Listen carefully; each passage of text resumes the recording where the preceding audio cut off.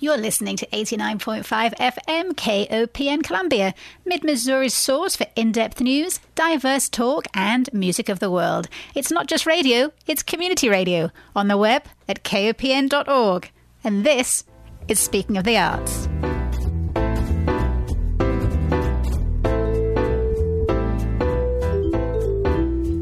Good morning and welcome to Speaking of the Arts on KOPN, an hour of news, views and interviews on the arts in mid-Missouri. My name is Diana Moxon. On today's show, we take a look at an extraordinary experimental school founded in 1933 in North Carolina that produced some of the 20th century's most forward-thinking artists and art creators, some of whose work will be featured in a special exhibit opening at Sega Braudis Gallery tonight. The gallery's curator, Hannah Reeves, will be joining me later in the show to talk about the influence of Black Mountain College and about the Sega Braudis exhibit. But before we get into mid-20th century experimentation, we start with a little early 21st century theatrical experimentation with a play within a play within a play. Jane Martin's madcap comedy, Anton in Show Business, opened at Stevens College Warehouse Theatre last night, and I am delighted to welcome back to the show for the final time before she graduates and leaves town, Winona Wiley, the Warehouse Theatre's business manager, along with director Lauren Douglas. Artistic director, thank you. Along with director Lauren Douglas for this current show and the upcoming artistic director for the Warehouse Theatre, Brooke. Grno. Welcome, ladies. Winona, I must say I was remiss last time you were on the show in not congratulating you for the Honourable Mention Award that you received from the Kennedy Center American College Theatre Festival in January. Thank you. Was that a huge surprise? Yes, it was. It was for my work and a show that we did last year on the main stage when we were Young and Unafraid. I was the assistant director and dramaturge for that. So yes, that was a lot of fun to go up to South Dakota in negative degree weather. Yes, well, that was quite an honor. And that was for directing, an award for directing. That was actually for dramaturgy. Dramaturgy. Which is describing the background.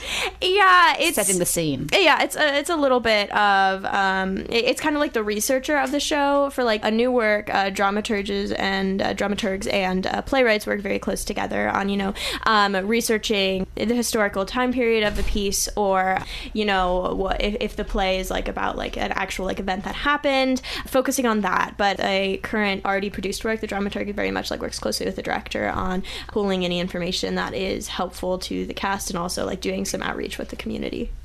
I'd never heard dramaturg before I started researching people for this show, so now I know what a dramaturg is. It is unfortunately not a very often used position because it's expensive to hire another person, and so typically directors are also their own dramaturgs. Right. But it's always like really nice when you can have an extra person who's willing to do that for you. So Anton in Show Business, simultaneously a love letter and a poison pen letter to the American theatre, to quote Variety magazine. It's about as meta as you can get, a play within a play, wrapped up in a play, with all sorts of interjections that make the audience wonder which layer of meta they are actually in. I saw it last night, and there are loads of funny lines. It's a very funny play. So, Lauren, I've bumped into you at the grocery store, and while we're standing in line, I say, so what is the play about? How do you summarize it as we edge towards the checkout? The best way to summarize Anton and Show Business, from my perspective as a director who has lived this play for a month, I would say that Anton in Show Business is a play that calls into question, whether it's really over for the theater. Like one of the characters say in the show. And I would say that it is a play which talks about our offstage struggles as theater artists in a very objective way. That being said, it talks about offstage struggles that you might not be familiar with if you don't really do theater. And I'm not talking about how hard it is to be a stagehand, to move a chair from one side of the stage to another, or how hard it is to do a quick change backstage or things like that. It's when the curtain comes down and the big lights on the marquee blink out at the end of the day, this play shows us that when you strike all of the flashy, fun parts of showbiz, what you are left with is a industry not unlike any other industry, which is built on the backs of women and people of color, an industry which exploits minority groups and oftentimes we think that theater people are different than that. It's more inclusive. But I think you come to this show and you're lulled by the laughs, you're lulled by the comedy, and you learn that that's not true. So the Anton in the title of Anton in Show Business is Anton Chekhov. Yes. And it's kind of loosely based around the Chekhov play, The Three Sisters. But do you need to know anything about Chekhov's Three Sisters to appreciate the play's satire? No, you don't need to know anything about Russian literature. You don't need to know anything about theater at all. If this is the first play you've ever seen, you'd be perfectly fine walking in because the script is written so that anybody can understand. Although I will say, if you do know Chekhov, it's way funnier because you get all the inside jokes, but no, you don't need to know anything about Chekhov or theater to love this play. So tell us about the three actresses we meet who play the three sisters, Olga, Irina, and Masha. Excellent. So we have three sisters, of course, within the realm of the three sisters, but in Anton and Show Business, there are three actresses who play the parts. Firstly is Holly Ciabi, who is a famous television star and has been hired by the theater company to play Irina, so that she can get some classical theater credits on her resume so that one day maybe she'll work in the movies. And then secondly, we have Lizabeth Cartwright from Lavernia, Texas, who has given up her job as an elementary school teacher to pursue her dream of acting in the arts. And the other characters in the play see her as this hopelessly naive girl who doesn't really know what she's getting herself into. And lastly, we have Casey Mulgraw, who is the quote-unquote queen of off Broadway, and she has just celebrated her 200th performance without ever being paid a salary. And so it's these three women who not only symbols of the three sisters within the play, if you know it, but also represent three different pillars of what it means to be an actress in the 21st century. So these three girls, they stay in their character roles all evening, but everybody else in the play plays multiple roles. Yes. So if you see a character in one role at the beginning, when you see them later on in a slightly different outfit, they are a different person. Mm-hmm. So there are multiple characters, but only a small cast, really. Mm-hmm. 6 or 7 people? Mm-hmm. 7. So let's talk a little bit about the casting. You have Casey, who is the actress who plays Olga, the actress in The Three Sisters, and she's described in the cast notes as being 36 and tall and lean and plain. Then there's Lizabeth, and there's Holly playing Masha, who's described as 30 and drop-dead gorgeous, who we additionally find out during the play has had 17 separate surgical procedures to make her the complete natural beauty we see before us. So our casting decisions are a minefield of potential insults. Like, oh yes, you're plain, you'll do. How do you cast a plain person? I was very, very fortunate that when people came in to audition for the play, they came in with an understanding of the roles that they wanted to play. And contrary to other auditions where people bring in monologues that aren't from the show, in the warehouse, a lot of the time, it's easier for us to see where people fit if we just give them material from the show and they bring in prepared versions of material that I'm already familiar with as a director. So that being said, the actresses who played Lizabeth and Casey came in and auditioned with Lizabeth Casey scenes together because they both really loved the parts. So they pretty much told me what they wanted, and they knocked their audition out of the park. And so I didn't have to break the news to anybody that they were playing. Fortunately, they just loved the script, and the woman who's playing Casey right now really loved the part, and she came in and auditioned for that part, and I had the fortunate news of being able to give it to her. And on the other side, you've got Holly, who has to be drop-dead gorgeous, so you might have somebody come in, you're like, no, you're not really voluptuously gorgeous enough to play this role. So I mean, you've got a minefield on both sides, like you're plain, you're not gorgeous enough. So it seemed like it would be really a difficult play to cast unless the actors have come in and said specifically, I want to play this role, this speaks to me. It's funny because it's like what you're commenting on is actually a lot more prevalent in theater casting than you think it is. Like a lot of the times that whole like stereotype of, you know, who you cast in what role talks about, you know, how attractive they are. But the great thing about this show is it's calling it out in the casting, and it's calling it out in the characters. So it's if anything, casting of this show is a lot less mean about it. You know what I mean? Because it's not like, oh, no, that we didn't cast you this way because you're attractive. Like, no, this one's like, yeah, that's kind of how it is, you know? So that's true. It is kind of how it is. And that's what I hope people walk away from the show knowing and understanding, is that we as women in theater are a lot of the time cast based on our physical appearance, whether we have talent or not. Yeah. And a lot of the time there are beautiful actresses who take opportunities from less physically attractive actresses simply because of that reason. And there's a lot of sexual harassment that happens behind closed doors as well that I hope to shed a little light on with this production. So that's excellent that you asked that question, because you hit it right on the head, really. And Winona is absolutely right. It's a lot more prevalent than people think. And when people think of theater, people, it's such a welcoming and warm environment, and it is a lot of the time. But when the higher you go on the food chain, the more bloodthirsty it can be, and the more women in particular and people of color are exploited for those reasons. And the play definitely touches on that. Now, you Absolutely. have often, when you have plays at Stephens College, because you're predominantly female there, and you cast a lot of the male roles are cast with women in position. But in this play, very specifically, the men are supposed to be cast as women. So this is really a play completely for women, by women, involving women. And that's part of your mission as the Warehouse Theatre. We focus on producing works written by women and for women. And that's this season was very much that, except this play. I mean, actually, this would be a great time to change, to talk about Jane Martin a little bit, because Jane Martin is actually not a woman. Well, we don't know that, do we? That's true. Bum, bum. Bum, bum. There's theories about Jane Martin. That's true. That I was going to get to that later on, but okay. Well, let's talk about Jane Martin then. She is pseudonymous. Nobody knows who she is. She's been an existent, prolific playwright for 30 years, and there are guesses about who she may be. Who do you think she is? John Jory, probably. That seems to be the most. And John Jory always speaks for her at events and goes in her stead when he does press releases, but like press conferences and things like that. So, and John Jory is the former Actors Theatre of Louisville's artistic director and founder of the Louisville Festival for New American Plays, which has often been the place where Jane Martin's plays have, surprise, been premiered. John Jory, for sure. But we're just speculating here. Right. Yeah, we're just speculating. I'm going to get a gag order in the mail tomorrow after John Jory listens to this on the radio. We just got a text, stop talking.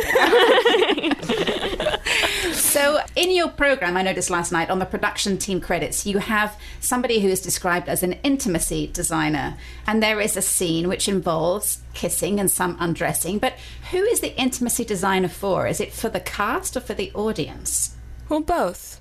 Being able to work with Kate Bussell, our intimacy designer, has been a wonderful privilege for us, because, like we were talking about in terms of sexual harassment in theater, there's no other profession in the world except for acting where you are expected to have sex in front of other people with this person you've never met before.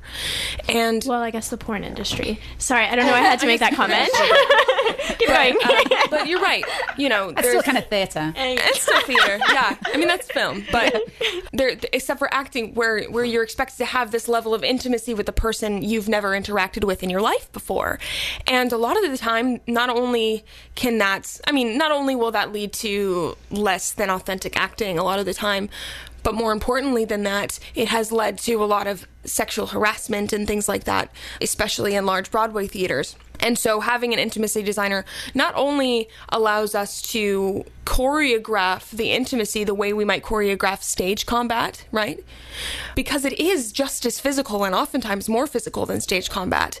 But it also allows the actors, or in this case, actresses, to have this intimate thing in an entirely neutral and desexualized environment where it becomes just anatomical language. Put your hands on the chest or on the leg or things like that, so that we don't have to worry about putting anybody in a situation that makes them uncomfortable. And in that way, we were very privileged because up until this year, we didn't have Kate as a resource. And now she'll be around, I think, for a while to help us out. But it's an industry, the intimacy design industry, right, is one that is growing because of this reason. And with the rise of the Me Too movement, I think it's incredibly important that actresses feel comfortable and don't feel like they're being pressured sexually in ways that we would never ask them to be in any other industry. And it can be a little uncomfortable for the audience too. I mean, you're sitting in a room full of people you don't know. It's like, watching someone get undressed on TV when you're a child and your parents in the room, like, yeah. I'm really embarrassed. And it can be the same way if it isn't handled well. So I can see that, Kate did a good job. So let's unpack the play within a play within a play layering. Reading the script, I kept having to kind of go back and reread passages to work out who was talking to who and what layer of the play I was transitioning between. And one of the layers is kind of the crumbling of the fourth wall, which introduces the audience to Joby. So should we talk about who Joby is, or do you prefer to leave her for the audience's disconcertment? Well, I'd love to disconcert the audience, but I will say that with the introduction of Joby into the play, it allows the audience to reflect on how they perpetuate this vicious cycle of destroying theater and build it back up again. So I won't spoil any information, but I think Joby is such an important part of the show because it really makes the audience realize that they're just as important to the theater process as if they were characters themselves. Right. I mean, she is the one who calls out the theatre's habit of being slightly navel-gazing, and she asks them if they aren't all being just a little too reverential and precious, and wonders if theatre is indeed culturally relevant enough to be the subject of a play. She voices the idea that good old-fashioned stories have given way to interpretations, which echoes the opening actor's comments that everybody hates deconstruction, which you hear a lot. I hear about deconstruction in all sorts of the arts. So how does that resonate with you as purveyors of theatre? Do you love deconstruction? Do you think theatre is a little too navel-gazing? Do you think we are lacking good stories these days? Yeah, okay. I gotta tiptoe. Winona loves deconstructions. I love deconstructions and I have a lot of opinions on the theater. But I think it's very important as theater artists to constantly be double checking with what's going on in the world and what people want to see and the path that theater is going on in the future. And I think Joby does make a lot of comments that I definitely agree with in terms of like what type of theater should be produced and whether theater is an art form that will make it through many years. So, again, I'm tiptoeing around here. You don't think there will always be theatre? That is not what I said. But to answer that question, no, I'm not sure. I think the way that theater is going, we have no way of knowing, especially with the rise of television and film. Exactly. And YouTube and things like that. There's like such a large amount of entertainment that is cheaper to get and easier to get. And I'm not disregarding the magic of theater, but it's something that we have to pay attention to also, audiences have short attention spans now because there's so much to distract them. And watching a 2-act show is asking a lot from someone nowadays. And the play does make the point that most of the audience are 3 months away from a nursing home or something. Yeah. Audiences are graying. And it's important, like as I was saying, I think it's incredibly important as theater artists, up and coming theater artists, something that we have to pay attention to and we have to adapt if we want this art form to keep alive. Yeah, I don't think it's cynical to say that, and I don't think that it's cynical to agree with anything that Joby is saying, because I think a lot of what she's saying is right. I mean, are we too self-reverential? Are we too do we think of ourselves as capital A artists most of the time? Yeah, but what at the end of the day is our contribution? What is our contribution? And looking realistically at that instead of thinking that, everybody loves theater, everybody's coming to the plays. A lot of the times the plays we want to do are not the plays that our audience wants to see. And so making that decision so that we can make enough money to do the plays we can do, these are the questions that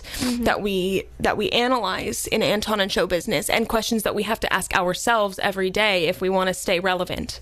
So as young actors and directors starting your careers, does this play give you pause for thought about your chosen profession? Yes. Yes. Yes, I mean, exactly like I was saying, this doesn't make me feel cynical about being a theater artist. If anything, it makes me feel a sense of responsibility. Yeah.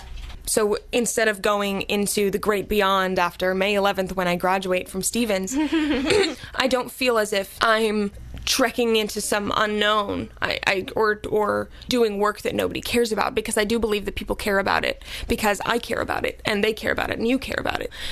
I don't believe that I'm going into some horrible profession. I believe that there are things that are wrong with a profession I love, the same way there's something wrong with every profession, and it's my responsibility as someone young and someone going into the industry to change it. And do you feel that Stevens prepares you for that? Yeah. Are these classes that you take or discussions that are had in classes about the future of theatre? It's not even just the classes, it's like the environment of Stevens. You know, we're very much in a position where it's kind of like we are being trained to, you know, grow up and be strong women who make change, you know? It's definitely something that I feel like I've developed since I've been at Stevens. Mm-hmm. And I think, especially as a part of the warehouse, being student-run, that is a fantastic opportunity for a lot of us to get more of a real-world experience with the industry of theater, as opposed to, you know, just going into rehearsal or going to class or anything like that. It's a completely different set of experiences that you will gain working in the warehouse. And I also think at Stevens, we were just talking about deconstruction and things like that. I think, and this is a topic that's been brought up in my classes recently and just in general, that young artists, we feel like we have a responsibility to almost deconstruct a lot of things to make it relevant in order to keep this momentum going of this industry that we are in. And at the warehouse, with this mission that we have, especially for women, plays by women for women, it's a topic that a lot of us feel passionate about, so that we have to really mold and change things to present a production or something to the community that will not only entertain, but something that can bring a community together. And I think that this industry, yes, I there is that cynical part that a play like this will bring out, where it's, you know, where is it going? Where is it taking us? I think that is a question that, as young artists, we are always pondering and questioning, you know, are we doing the right thing? Are we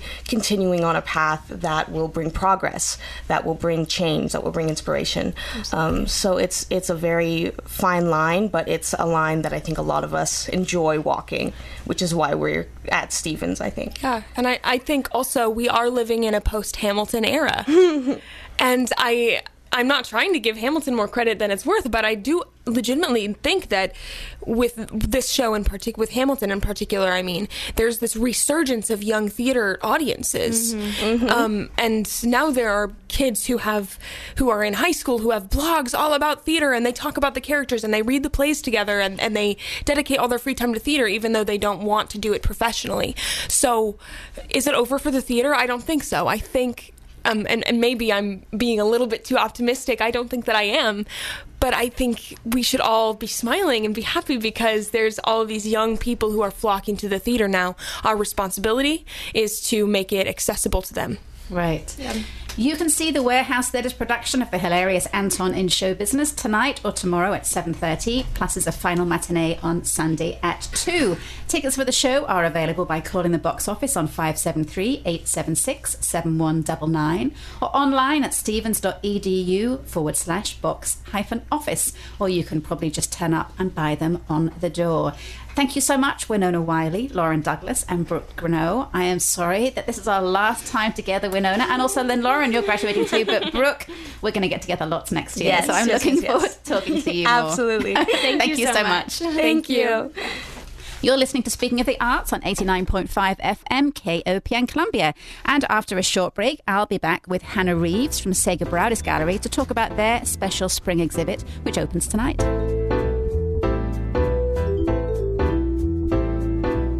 Welcome back to Speaking of the Arts.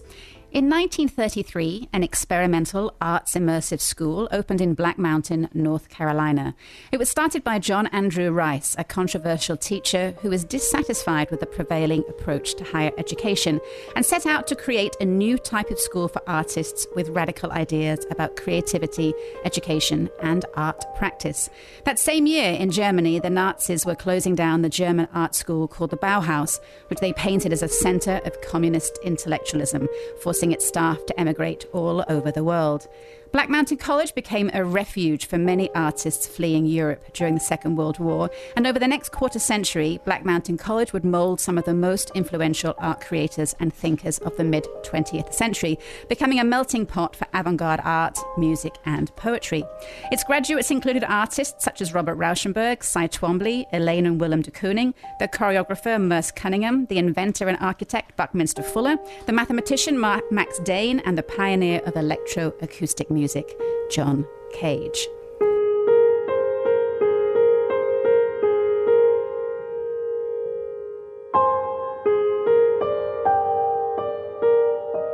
But in 1957, saddled by debt and much diminished student enrollment, the college closed its doors. Despite its short life, the radical vision fostered at Black Mountain College sent ripples throughout the art world for decades to follow.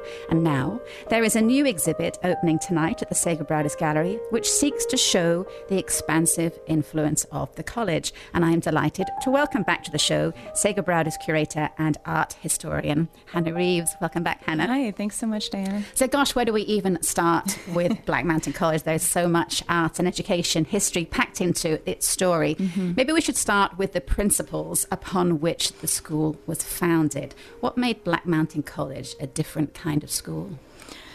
When I think about that, I think a lot about the presence of Joseph Albers among the founding faculty. And so this isn't a complete answer of the entirety of the picture, but it's such an important piece that I like thinking about his influence in particular. Albers was very focused on practice. He wrote the textbook on color theory, and in his text, like one of the first things that he says, I was rereading it the other day, and it's so interesting to me, and it seems true. Also, we all had to study this in art school. Everyone has to use this textbook now still. He says you don't gain sensitivity to color except by using color. In other words, you have to practice the use. You have to go through these exercises, and you have to make all of these studies in order to gain this understanding. And he's a painter, so he's talking about something really, really particular right there. But that idea of process and practice as just of central importance really seems like it was pervasive at Black Mountain College, and he was a big part. I mean, that may not have been as much the case had he not been there, which is another reason why he seems an important figure. I think that idea that you must execute practice. You must be making it constantly. You must be surrounded by and immersed in making or creating. It's not exactly the same as what ended up flowing out of some of the students there, which really, ended up being abstract expressionism. Albers' ideas and those founding ideas they're different, but it seems like that focus on practice and immersion kind of maybe had to be there in order for people to think about process, showing process in the work and validating process by actually showing you their mark making and doing this more expressive work. That's the next generation's version of it. So it just seems immensely important that the foundations were there. And it's a very isolated place, and so they were very immersed. They weren't really influenced by what was going on outside in the world. And there was no competitive grading. There was no curricula. So students set their own agendas. They decided what they were going to do. It was kind of like a commune, right? Yeah, it was kind of a commune, and their learning was very guided by their own interest. There's a student in the documentary that talks about how we weren't actually taught a lot of particular art practices or techniques. We weren't being taught in that way. We were taught to pursue what interests us and to bring out what we already had in some way. But it was really student guided. And a lot of the students also talk about that as immensely motivating to them, because there was so much responsibility.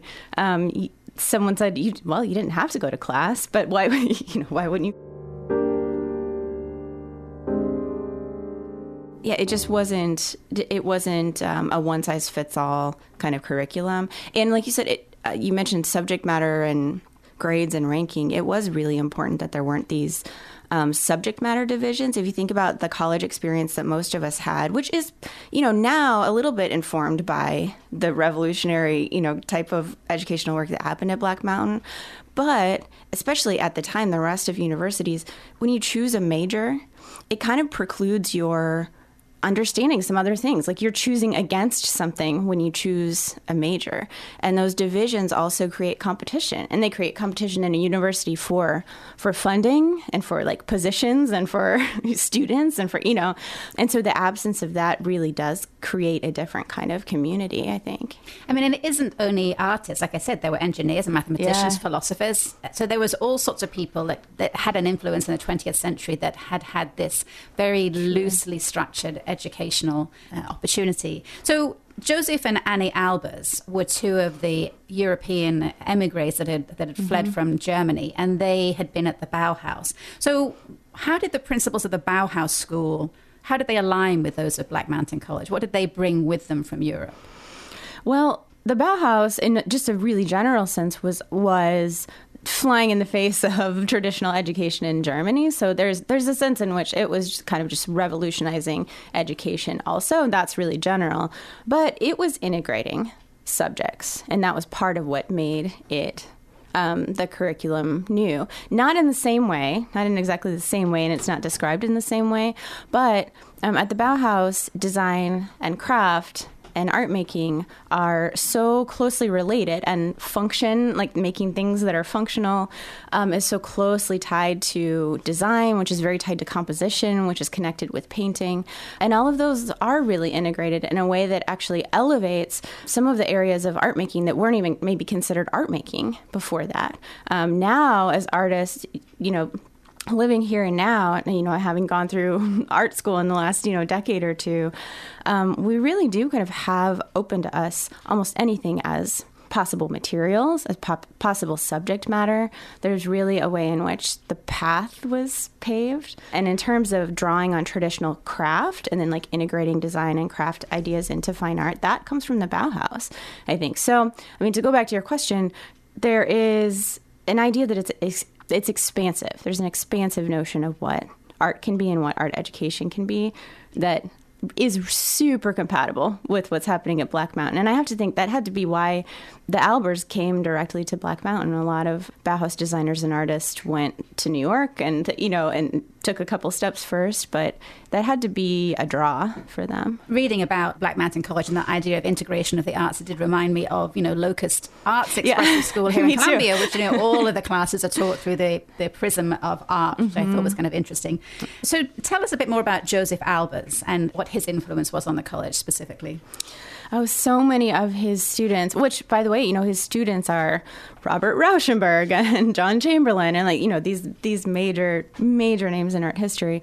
But so many of his students talk about the way that his push for them to practice really made them into artists, really actually made them into artists, and kind of changed their lives thereafter. And so the descriptions of it are just pretty great. There was a former student who said that he would go through all of these exercises because you just had to execute so many studies and then you could make something pristine. Like you just could not skip the practice if you were studying with Albers.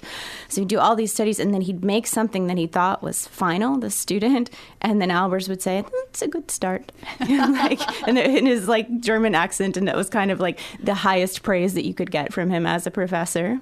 That's a good start because there was always more practice to be done. And then think about Albers making if people do, if you're not familiar and you Google him, what you will find in images are squares. He makes these paintings that remove subject matter. They actually, a lot of them don't even rely on line or boundary. They just deal in shape and mostly in color. And so he revisits the square and utilizes the square to visually talk about color for 6 decades. Right, his whole life pretty much, right? Yeah. So he kept practicing. He practiced what he preached.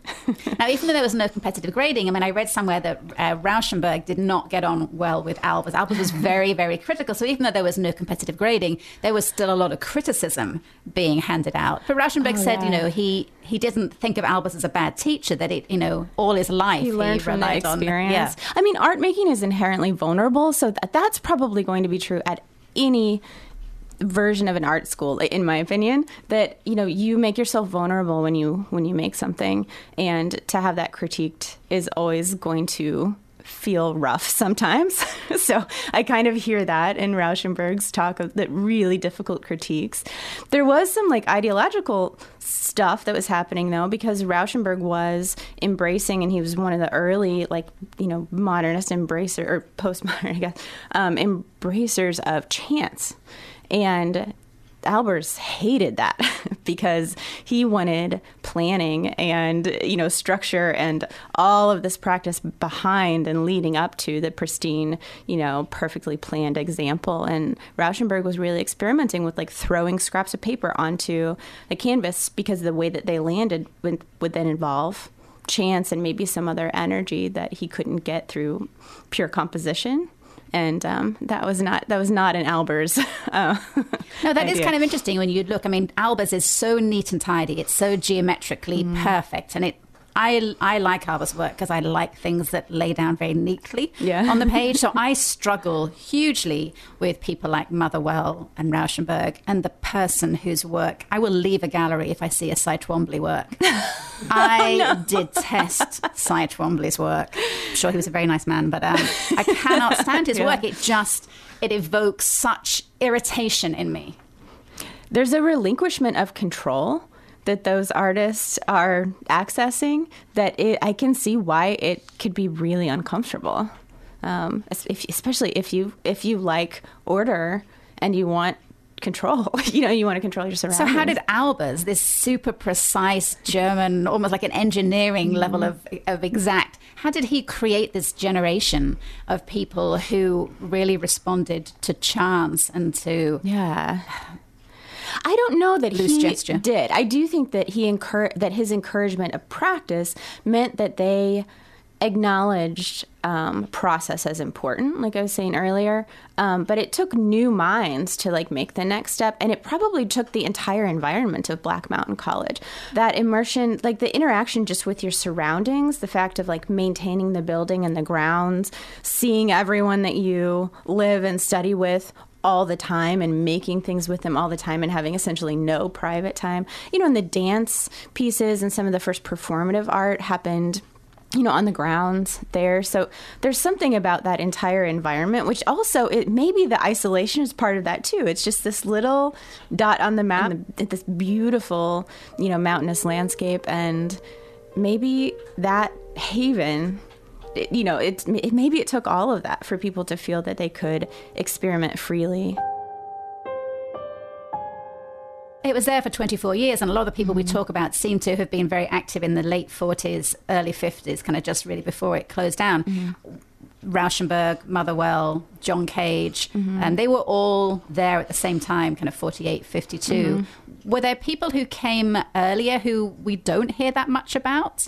Was it that later period that produced this expansive influence of artists and thinkers? That's a good question. I'm not sure that I know the answer. I'm not, because going through the biographies of the 12 artists that are in the show that we've been researching, we've been dating whether they were a student or faculty, and then what years they were there. And it does kind of, a lot of the activity, at least that we focus on, does kind of center around the mid and late 40s. Of course, the Albers were there from the beginning, but I'm not sure that I know the answer. The roster is actually pretty large. I mean, it was a small school, but among the faculty, from the museum, we obtained the entire roster of all the faculty that ever taught there, and then all the students that ever went there. And so that's 1,000 people. So undoubtedly there's someone we've never heard of. I don't know. Yeah. So let's zoom in a little and talk about what you have on display at the Sacred Braudis Gallery. Well, so there are 12 artists in the show. The way that we went about curating it was to narrow down that big set of 1,000 people or so to students of note, because we did want recognizable names, because we wanted to be able to find biographical information, and we wanted to be able to find artwork. So that's part of it. So the most prolific students, sometimes are some of the better known students, and then we looked for all of the faculty, and we basically just then, with that narrowed down roster, began scouring the country to try to find the right pieces. We knew that we wanted to create an exhibit that had, this kind of digs into like the nitty gritty maybe a little bit too much too early, but we wanted the work to be accessible in the way that our monthly exhibits or the Cuban exhibit a year ago was, as compared to our December Masters exhibit, which features these masterpieces that most people here wouldn't buy. And we wanted to choose works for this exhibit that are by mid-century masters, but could go home with Midwesterners, or with people that we know who come into the gallery all the time. So we were looking actually for particular pieces. And once we found dealers that carried the artist on the roster that we'd put together, we picked out pieces that we thought represented what people would expect to see if they know Joseph Albers. You need to see a mitered square and like an homage to the square. And we also wanted to span the long careers of the artists that we chose, and not actually just focus on what was made, in the 40s, because part of the story that we're telling is that the influence really goes outward from this little point on the map and this little hunk of time into a level of influence that almost can't even be measured. Because these people influenced their own students and the people around them. They influenced how people thought about art after they left. The abstract expressionists completely revolutionized abstraction in the U.S. And then the next generation is influenced by a wider set of people, so that it just becomes such a huge picture of American, now contemporary art. We wanted to follow their careers into, in some cases, we have a Jacob Lawrence piece that's from 1996. I think that's the youngest piece in the show. So the selections are, to me, they feel very diverse. I did have a client say the other day, he said, to you, they feel diverse. I was like, oh, yeah. They're all abstract works. The Jacob Lawrence pieces, and there are a few pieces that involve representation, but they're still very abstract. So there's a very abstract image of a chair or of a coachman, But they are all abstract works. To me, it feels very, very diverse. And, because these artists really each made major steps and kind of revolutionary moves. And so that means that their work looks very, very different. I think people will find a variety. They're going to find work from 12 different artists and from several decades. But the connecting point is, again, this little spot on the map, for 24 years, this highly influential institution and environment that really changed the way that it affected the way that we think about art education now in a wider sense, and it affected the way that we think about art and define art. How did you acquire these works? I mean, you said you scoured the country. So they all belong to other galleries, in effect? Some of them do. Some of them we acquired so that we could bring them for example, the Joseph Albers pieces, most of the Joseph Albers pieces that are there, it was so essential to have his work and to have a particular vein of his work that we acquired those early on. So we knew we had this anchor for the show. But we forged relationships with dealers, and that was interesting. We have, there are several dealers we work with for the Masters exhibit. When you're not representing a living artist, you can't just go to their studio, and obviously, so those estates are in the hands of dealers who represent them and can lend them out and can let us sell them, but we did forge relationships with 3 new dealers, and we also borrowed 3 pieces from Landmark Bank for this show because they have a wonderful permanent collection that includes a Black Mountain artist. And you lent us some. So it feels a little bit like, is this kind of a prequel to the ABEX show that you had in December, or is it contemporaneous with that ABEX movement? Well, Black Mountain College probably predates it a little bit, but they have a lot in common. And when we were talking about the advent of abstract expressionism, we kind of talked about those factors in the U.S. that fed into that, and a lot of those are the same factors that affected Black Mountain College, like it was hard to be an artist in Europe because the Nazis were there. So a lot of people fled during World War II and ended up in the U.S. American artists had just gone through this era of regionalism and like painting murals for the WPA. They also met each other that way. So maybe that was part of the connection and how they would hear about something like that. So a lot of those bringing together those factors probably coincide with ABEX. Like many people, I struggle, like as I said, with some of this work. There are a lot of mid-century works which, to me, feel like they're straight out of casting for the King's New Clothes. Like everybody is talking about them, and no one is saying, actually, that's just not very good. So, and my example is the de Kooning chair, which is valued at $400,000. To me, it's just a piece of bad art.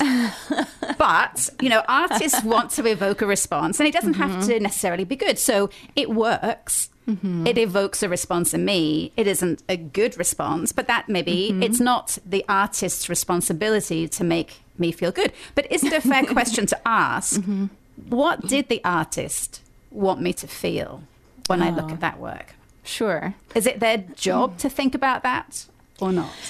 I think we do that now to artists, and that was a lot of my grad school experience. Like, what do you intend? And then I can tell you whether you were successful. So we do that now, and it makes sense to say, like, well, how do I know whether the artist was successful if I don't know what they set out to tell me or to show me?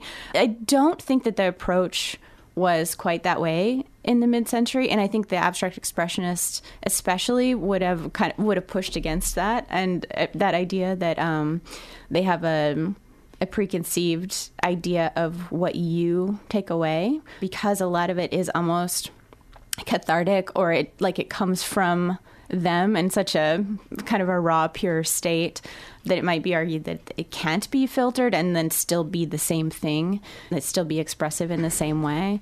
I mean, there's no way that de Kooning could have imagined that one day this little chair that he painted is going to be worth $400,000. That isn't in his mind at the time that those paintings are happening. So what? No, surely not. I like thinking about that. That's interesting. And as with so much of art appreciation, you really need to know what went before to appreciate why something is the way it is. So what were these artists in particular, what were they kind of rebelling against? The need for subject matter is like a short answer. The need to, and then like an earlier generation is, you still have subject matter, but it's no longer religious subject matter. There are like iterations of this throughout art history, I guess is what I mean to say. And so somebody has to like push outside of what art can be and be about. But there is a really big move away from recognizable subject matter. Now, de Kooning still has, and there are subject matter in this show that are abstracted, but it's really done it makes a chair almost unrecognizable. It's very, very abstracted because it seems like it is more about expression than about the subject. That's not true for every artist in this show, but thinking about the really expressive work and abstract expressionism especially, there's no longer a need for subject matter, and there's maybe not a need to consider what the person takes away, and you're not communicating in a way that's like writing, and you wrote and now they read your book from left to right, and you know that they read the page from left to right. There's not all of the presumption that goes into like a more verbal or verbally filtered communication. And it is, at least for a while, it's about the artist to the artist. And like it's an expression and a process that's just theirs. And they're saying, I say that's important because I'm the artist. Right. So what work speaks to you the most in the show? That's a hard question because it changes shape in my mind so much as we install it, and you see it, as you're unpackaging, and there are things that feel so exciting to pull out, to just hold a de Kooning, to like touch the Ruth Asawa as you pull it out of the box. Like there's like that level, and then there's like seeing like the composition of the entirety of the exhibit come together affects me. But a lot of people ask me that. We had a preview party with kind of friends of the art world last night, and I arrived only after having been asked a lot of times and not being able to answer. I think it's really exciting to me to have Annie Alber's work and to have Ruth Asawa's work. in the gallery because they are both part of my artistic ancestry. And I kind of, thought through how had Annie not come to Black Mountain College and legitimized weaving, and also she was relegated to weaving at the Bauhaus because she was a woman, and it was kind of like sticking it to everyone who was relegating her to really use weaving like painting and to elevate it to in order to think about composition and make it into fine art. And had she not done that at Black Mountain, maybe Ruth Asawa wouldn't have taken on these netting materials and utilized traditional methods to make this extremely expressive conceptual sculpture. But then also, Ruth Asawa is an influence of my mentor, Joe Staley, who's a heavy influence on me. So my work doesn't look anything like Annie Albers, but she's my ancestor, right? And that's almost kind of emotional to me. But I don't think I'm unique. I think that most of the artists in this city probably have an ancestor in that room. That's how important the point of Black Mountain College was. Is in the way that you've curated it, is there a journey? Is it laid out in a way that tells a story?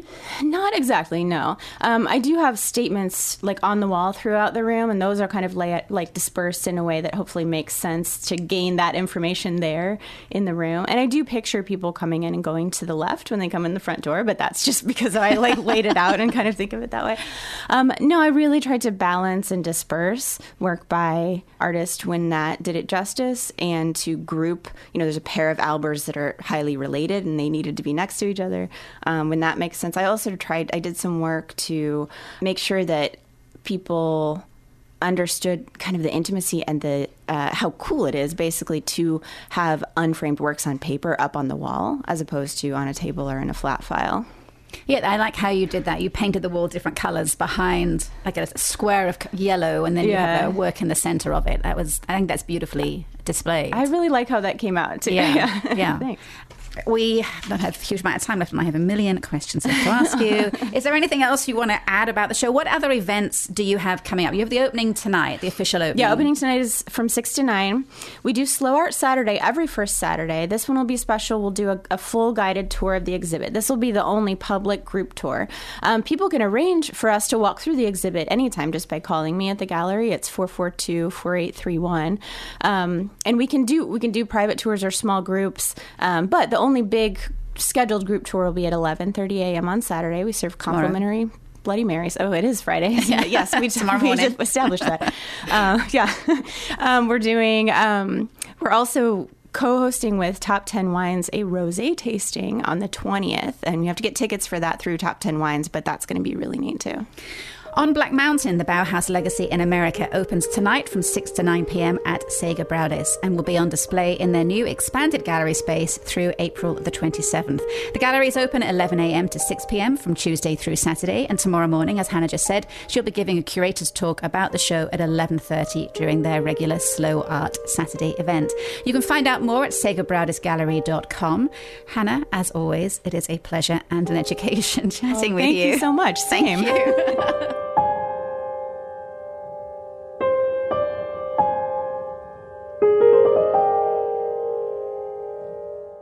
You are listening to Speaking of the Arts, and before we hand the airwaves over to Terry Gross and Fresh Air, let's take a whistle-stop tour of some of the arts events that are going to be vying for your attention over the next 7 days.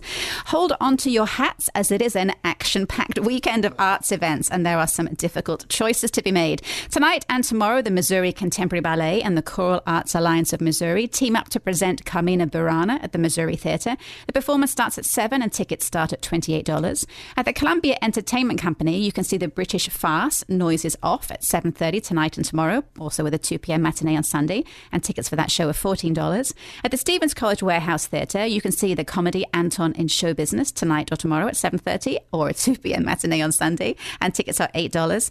Meanwhile, at the Stevens College Mecklenburg Theatre, Tripp's Children's Theatre is presenting How I Became a Pirate at 7 p.m. tonight, and there's a 2 p.m. matinee tomorrow, and tickets for that are 12 for adults and 7 for children. At Studio 4 on Hitt Street, Street, the Mizzou New Play Series runs all weekend with performances tonight, tomorrow and Sunday evening, plus matinees on Saturday and Sunday. Each performance features different works, so what you see depends on when you go. Tonight is also First Friday in the North Village Arts District, which includes the grand opening of the Sega Braudis Gallery extension, as well as the opening night for their special spring exhibit on Black Mountain, the Bauhaus Legacy in America. Plus, there's live music at Rose Park, Fretboard Coffee and Artlandish Gallery. In Jefferson City, Jesus Christ Superstar is on at Capital City Productions. The Dinner Theatre doors open at 6 tonight and tomorrow, and there's also a Saturday matinee. And the 43rd annual recital of the Lincoln University Dance Troupe is on at the Richardson Fine Arts Centre in Jefferson City. That's tonight and tomorrow at 8:15 with a 2:15 matinee on Sunday. Tomorrow morning, as we just said, there's another chance to take in the new Sega Braudis Gallery Black Mountain College exhibit with a guided curator's tour at 11:30. On Saturday evening, Talking Horse Theatre is holding its annual Broadway Fools fundraiser with food by Room 38 and a night of entertainment from a host of local singers and comedy, courtesy of the Stable Boys Improv Troupe. Tickets are $25 for this one night only spectacular. The Boonslick Chordbusters annual spring show is at First Baptist Church Saturday at 7 with headliners Instant Classic, who were the Barbershop Harmony Society's 2015 International Quartet Champions. Also featured at the Stevens College Velvet Tones and Kansas City Youth Quartet Barbecue. Tickets are $10 and you can buy those on the door. And at the Blue Note on Saturday night, Interstellar Overdrive is playing The Wall, a Pink Floyd tribute. That show starts at 9. Tuesday evening, novelist Romalyn Tillman drops into Skylark Bookshop to discuss her new novel, To the Stars Through Difficulties, a contemporary story set in Kansas of women changing the world. And at Whitmore Recital Hall, the Brad Mehldau Trio perform as part of the We Always Swing Jazz Series, and you can see them at 7. Wednesday evening, Skylark Bookshop presents readings by two poets, Cassie Donish and Stacey Lynn Brown. This is a free event open to all and will run from 6 till 7:30. The new Como Comedy Club kicks off on Wednesday evening with two performances by Drew Lynch, who fans of America's Got Talent might recall from season 10 of the show. Drew's two performances start at 7 and 9:30 and tickets are $20. And on Thursday, the Como Comedy Club is back again with two performances by another alum of America's Got Talent, this time Preacher Lawson from season 12, who also placed 5th overall for the America's Got Talent, the champion show, which aired in January this year. His shows are at 7 and 9:30 and tickets are $22. At William Wood's University's Main Stage Theatre next Thursday, it is opening night for their children's play, Sir Slob and the Princess. Their evening show starts at 7:30 and continues next weekend. At Café Berlin, this month's One Mic Poetry Evening starts at 7 p.m. next Thursday. And finally, fans of the Netflix series Queer Eye should hasten to Jessie Hall next Thursday for an evening in conversation with the show's star and food and beverage connoisseur Antoni Porowski. The evening starts at 7 and tickets are $10. You have been listening to Speaking of the Arts on 89.5 FM KOPN Columbia with me, Diana Moxon, and my good friend and sound engineer Mike Hagan. We'll be back next week with more news, views and interviews on the arts in mid-Missouri. Stay arty, Columbia.